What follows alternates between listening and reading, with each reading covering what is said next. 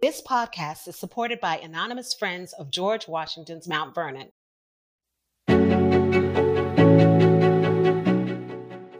Hello and welcome to Intertwined Stories. I'm your host, Jim Ambuske. In this mini-series, we're taking a deeper dive into the history behind the podcast Intertwined, the enslaved community at George Washington's Mount Vernon. To create the show, we interviewed over 20 scholars, some of whom are descendants of Mount Vernon's enslaved community, for over an hour each. We couldn't fit everything into the main series, so we're happy to bring you extended versions of some of those conversations now.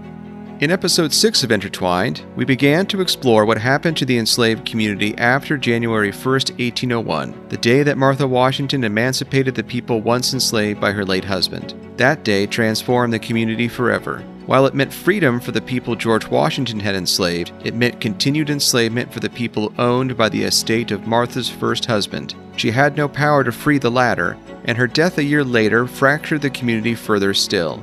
To help us understand how and why and what it meant for families, we turn to Dr. Cassandra Good, who is an assistant professor of history at Marymount University and a leading scholar on the Washington and Custis families in the early United States. I sat in the host chair for our conversation with Dr. Good, and I was joined by Intertwined's co-creator Jeanette Patrick, along with Kurt Dahl, our lead producer. We begin with the events of January 1st, 1801, both a day of joy and a day of sorrow, before learning more about what happened to these families and just how much research remains to be done. As it so happens, Dr. Good was the first person we talked to for Intertwined, and if you listen carefully, you might just hear what helped inspire the name of our show.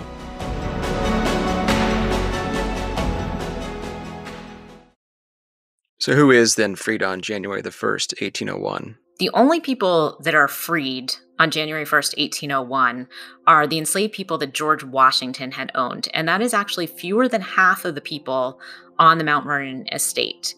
More than half the people were owned by the Custis estate. There had also, before George's death, been people that were hired out from other estates that get returned. So really the only people being freed are the people owned by the Washington estate. It's hard to do an exact count of how many families get separated because of the Washington slaves being freed and being intermarried with the Custis enslaved people. My rough count on this is about 18 families that get separated. That suggests there are a number of consequences for this emancipation. Tell us a little bit about what happens to the enslaved community after Martha expires. So once Martha dies, everything is going to change because the Custises are not going to be living at Mount Vernon anymore. The estate is going to Bushrod, Washington. There is some suggestion in one source that George Washington Parke Custis may have tried to buy Mount Vernon. Even then, we would have seen a huge division of the Custis enslaved people. So there's 159 people at Mount Vernon that are divided mostly evenly among the four siblings. And we have handwritten lists that survive of which people go to which of the four Custis grandchildren. And let me follow up on that source question for a second. This will apply, I think, for the rest of the conversation as well. But you have spent a lot of time tracking down the names of people, or at least trying to figure out how many people were where. What kinds of sources are you relying on to reconstruct this history?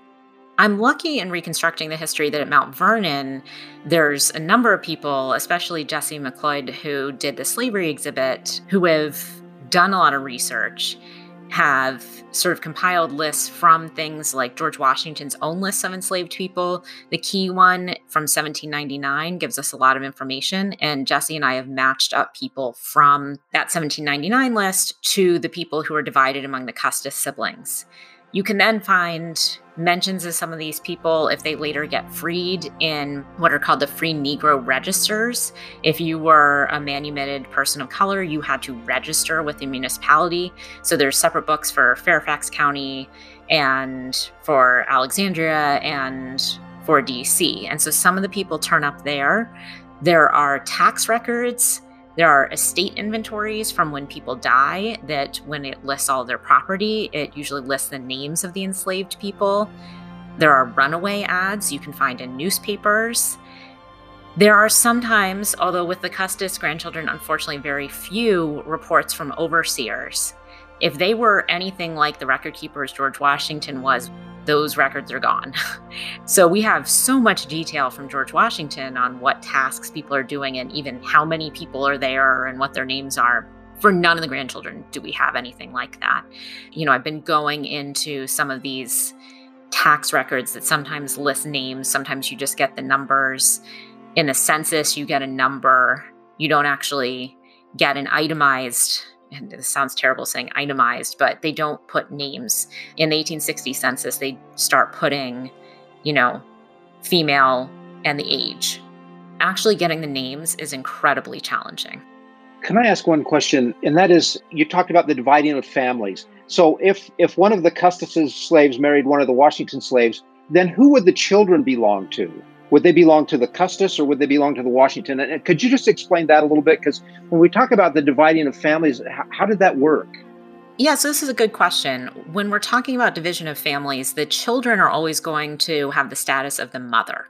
And this had been established in Virginia law for a while at the point that they're manumitted.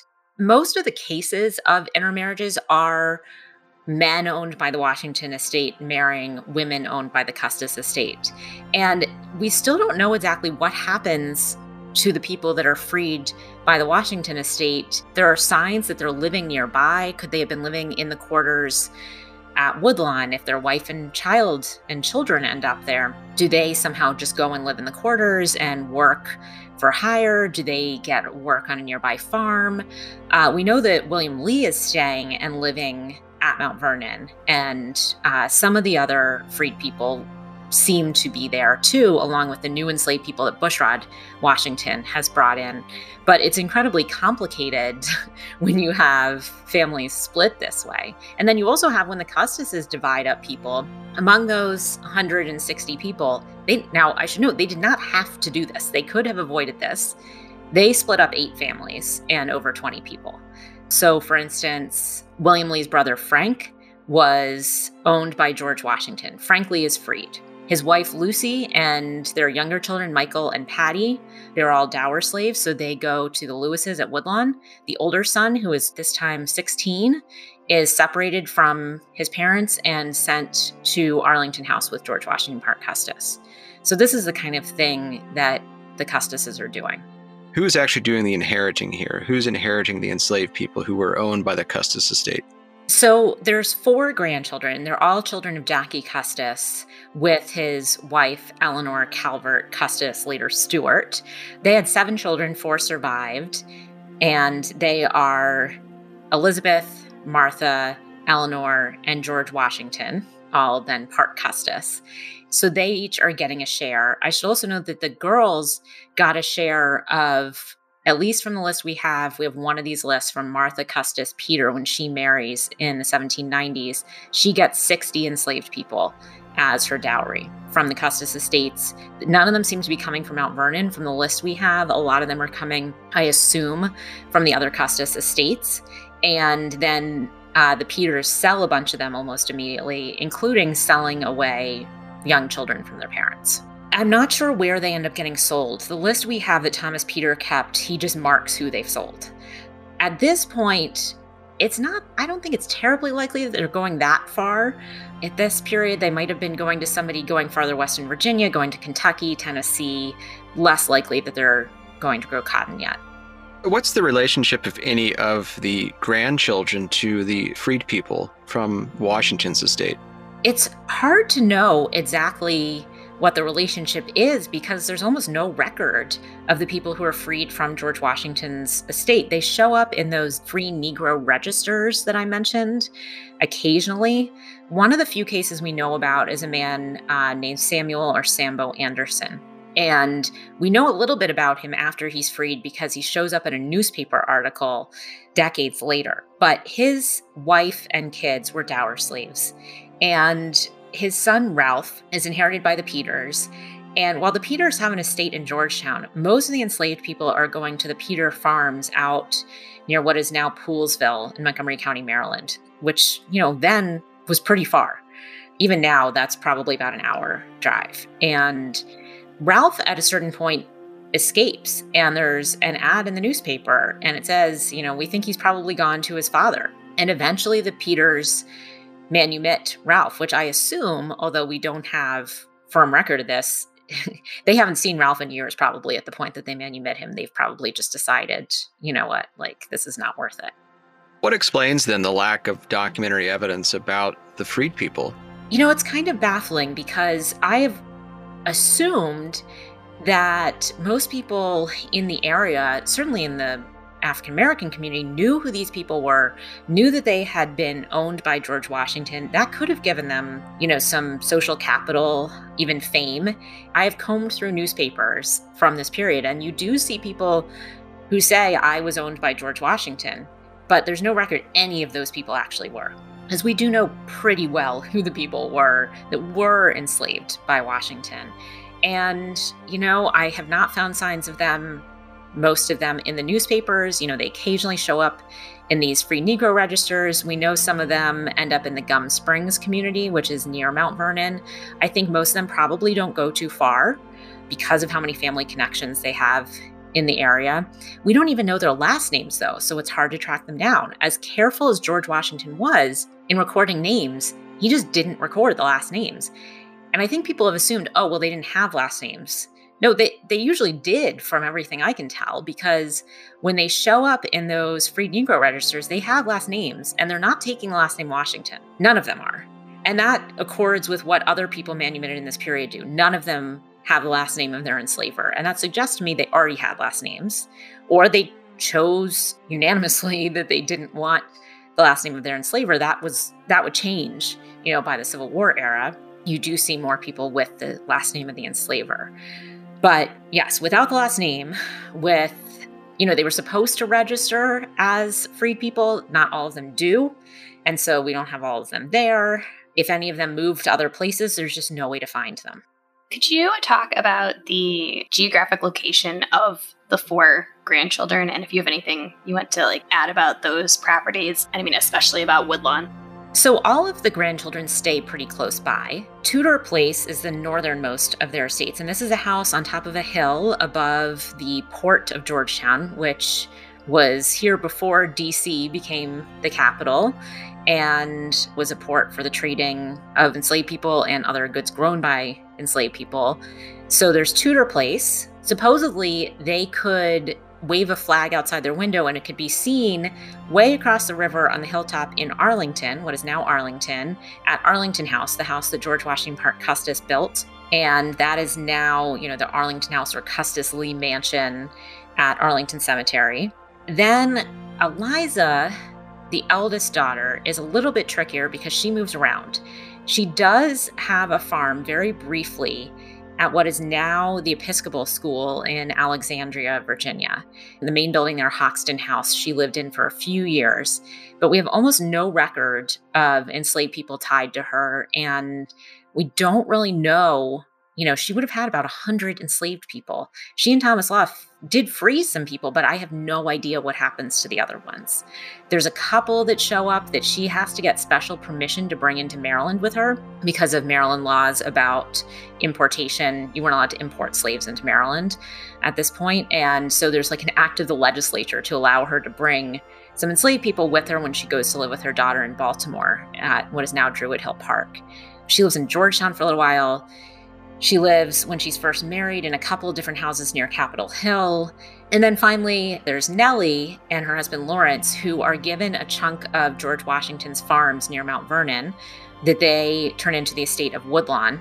You could see Mount Vernon from there, which actually was pretty painful for Nellie. She missed Mount Vernon and her grandparents, and I think was wistful at being able to see it.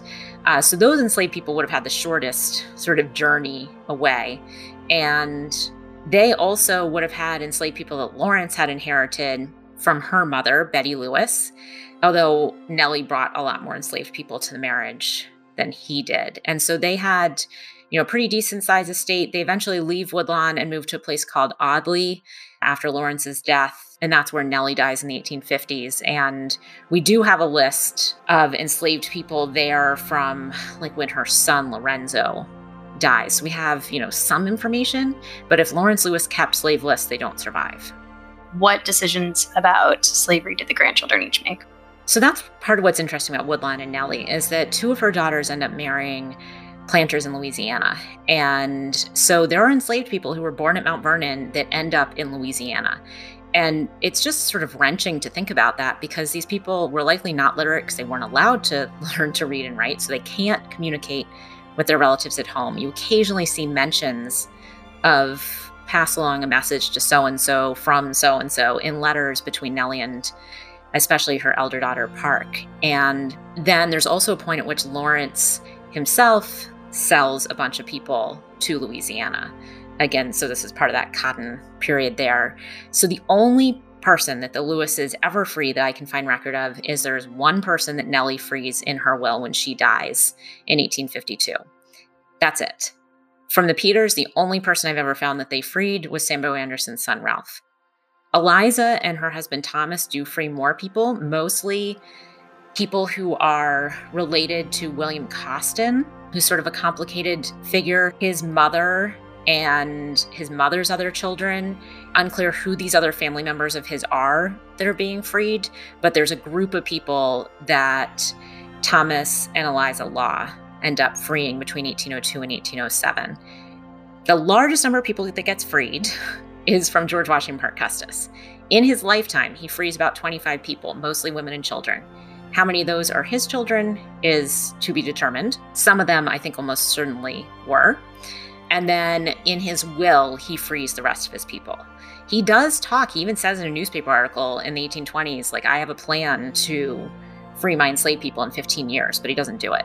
His anti-slavery views, such as they were, really are influenced by his wife, Molly, who is a deeply devout evangelical Christian who believes enslaving people is wrong, who's very involved in the American colonization movement, this idea of sending freed people, freed African Americans to Africa, which is, racist in its own way, but that was, the solution that she and her husband mostly embraced. You talked about that it was fairly common that a slave owner would father children with his enslaved people. How common was that? We know that it was pretty common for white enslavers and even white overseers, other white hired servants on estates to father children with enslaved women. And we have to understand that when a woman is enslaved, and especially there's a white enslaver involved, there's not a lot of choice here, right? This is a sexually exploitative relationship. So I have to put that out there. Molly never mentions this, but she had to have been aware. She had 3 babies that died while George Washington Parke Custis seems to have been fathering children with enslaved women, including one who is the clearest cut case, Maria Syphax, who, as an old woman, told a newspaper reporter, here's the quote, "I am General Custis's daughter. He told me so face to face. He leaves her 17 acres of land." This is a fairly clear-cut case, and he also frees her. And there are newspaper articles after Wash Custis dies, one that says he has 15 children with enslaved people, one that says he has 40. It appears to have been widely known that he had children with enslaved women. Arlington House, George Washington Parke Custis's estate now includes Maria Syphax and mentions of other possible children of George Washington's with enslaved women. Can you tell us a little bit about William Costin, who you mentioned a moment ago as a very complicated figure? Yeah, William Costin is somebody that I don't think we're anywhere near having all the answers on yet. He was born in 1780 or 1781, and the family story is that his mother was a woman named Anne Dandridge, and that Anne Dandridge was a child of Mr. Dandridge and an enslaved woman. So this was supposedly his mother. The record that we actually have a court document that shows that his mother was Anne or Nancy Holmes. It's possible that she'd had another last name earlier. Some of her children seem to have a last name Costin, and then it switches to Holmes. There's no sign that she was Anne Dandridge. There's no sign that she was related to Martha Washington or was ever at Mount Vernon. When she shows up being freed by Thomas Law, she's sort of coming out of nowhere, and that suggests she was on one of the Custis estates. She could have been at Abingdon. The other part of the family story is that William Costin was a child of Anne Dandridge and one of the first gentlemen of Virginia, so a white man from an important family. That has become a story that the father was Jackie Custis. That is possible.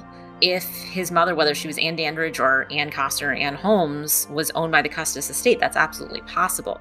We don't know yet, and we may not be able to answer that question. What we do know is that William Costin, first of all, is freed, as is his wife, Delphi Judge, the famous Ona Judge's sister, and their children.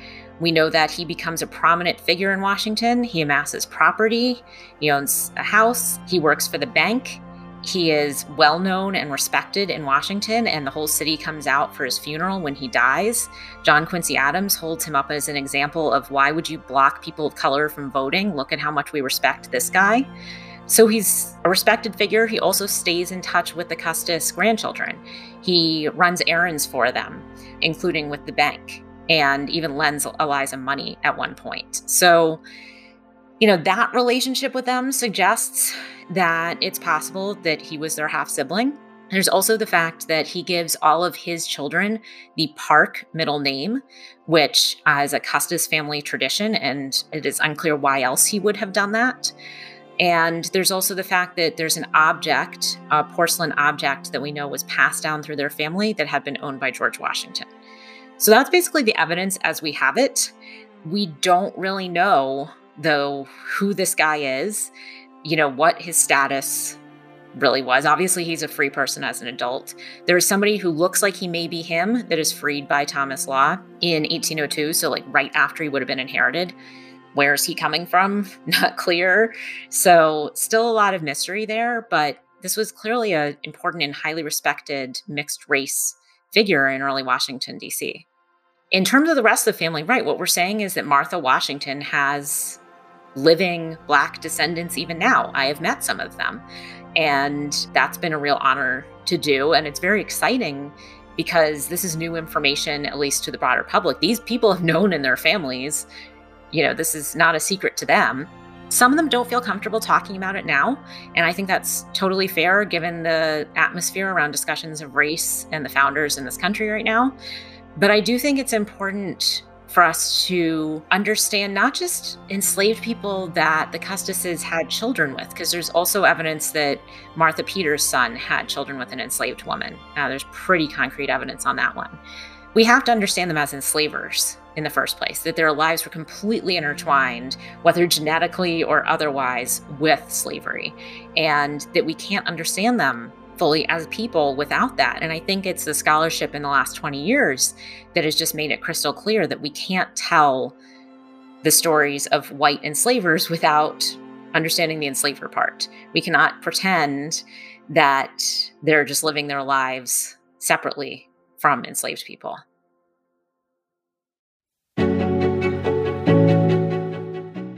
Intertwined Stories is a production of the Mount Vernon Ladies Association and CD Squared. I am Jim Ambuske, your host and producer for this episode. Jeanette Patrick and I co-created and co-wrote the main series, Intertwined, the enslaved community at George Washington's Mount Vernon. Brenda Parker brought it to life as our wonderful narrator.